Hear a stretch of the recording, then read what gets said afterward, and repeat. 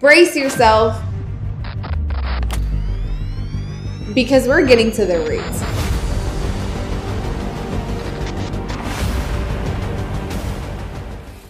My mind was probably the biggest challenge. And I would say in some ways it still is as I'm going through like this next season of my life. Where do I put my value? And is it what God says or is it what people say? Being inspired can help with a lot of health and mental health issues. Like, I'm not playing small no more. Ooh.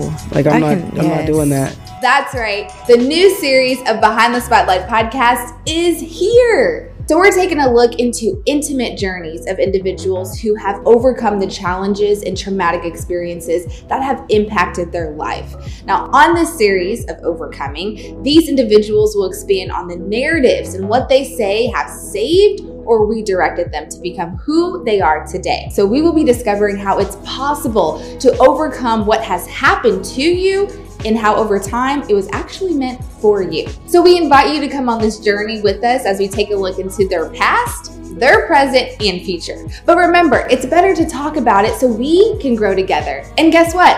I even sit in the hot seat and I share my own story of overcoming my plans versus God's plans. The times I was in a space where you think you're okay, and then you wake up one day and then you just realize you're like in this fog and you're just in that everyday movement, like moving numb. And then, like you said, you have to question yourself, like, what do you want?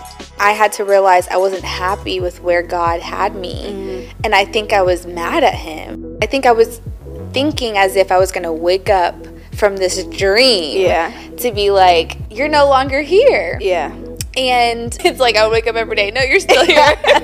So be sure to tune in every Wednesday for a new episode because you won't want to miss it.